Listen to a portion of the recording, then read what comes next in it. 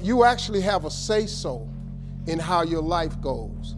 Life is not designed where you just wake up and see how it go and you react. You have a determining voice into where your life can go.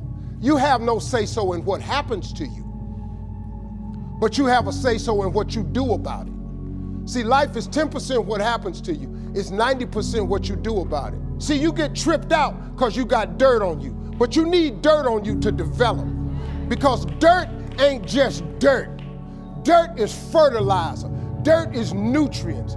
Dirt gives you the strength for your seed to push through. See, you gotta have dirt on you to push through something. Everything you see that's beautiful starts out as a seed, but that seed got to get dirt on it. See, you get mad when haters come your way. You get mad because you get a setback. You get mad because you get thrown off course. You get mad because you get a detour. You get mad because you lost your mama. That's dirt. But show me something that has grown into something beautiful that didn't have no dirt on it.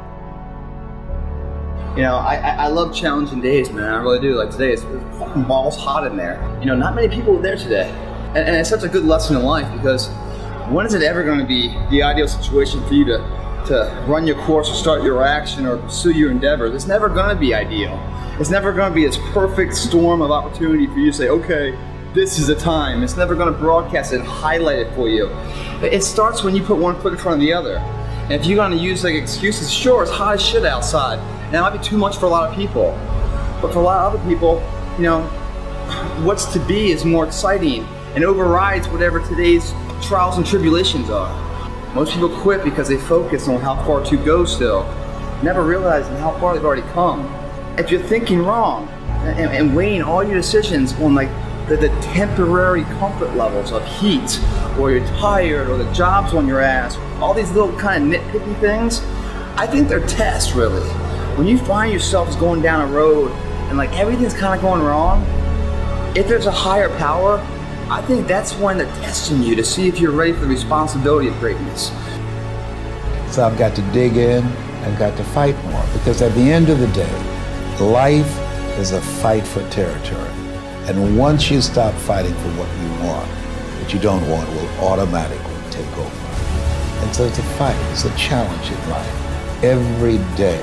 And what we have to do is embrace it. What we have to do is see it as a project to be worked on. I've read something once that I live by. It said, in life, you will always be faced with a series of God-ordained opportunities, brilliantly disguised as problems and challenges. And so I see even cancer as a gift, as a God-ordained opportunity.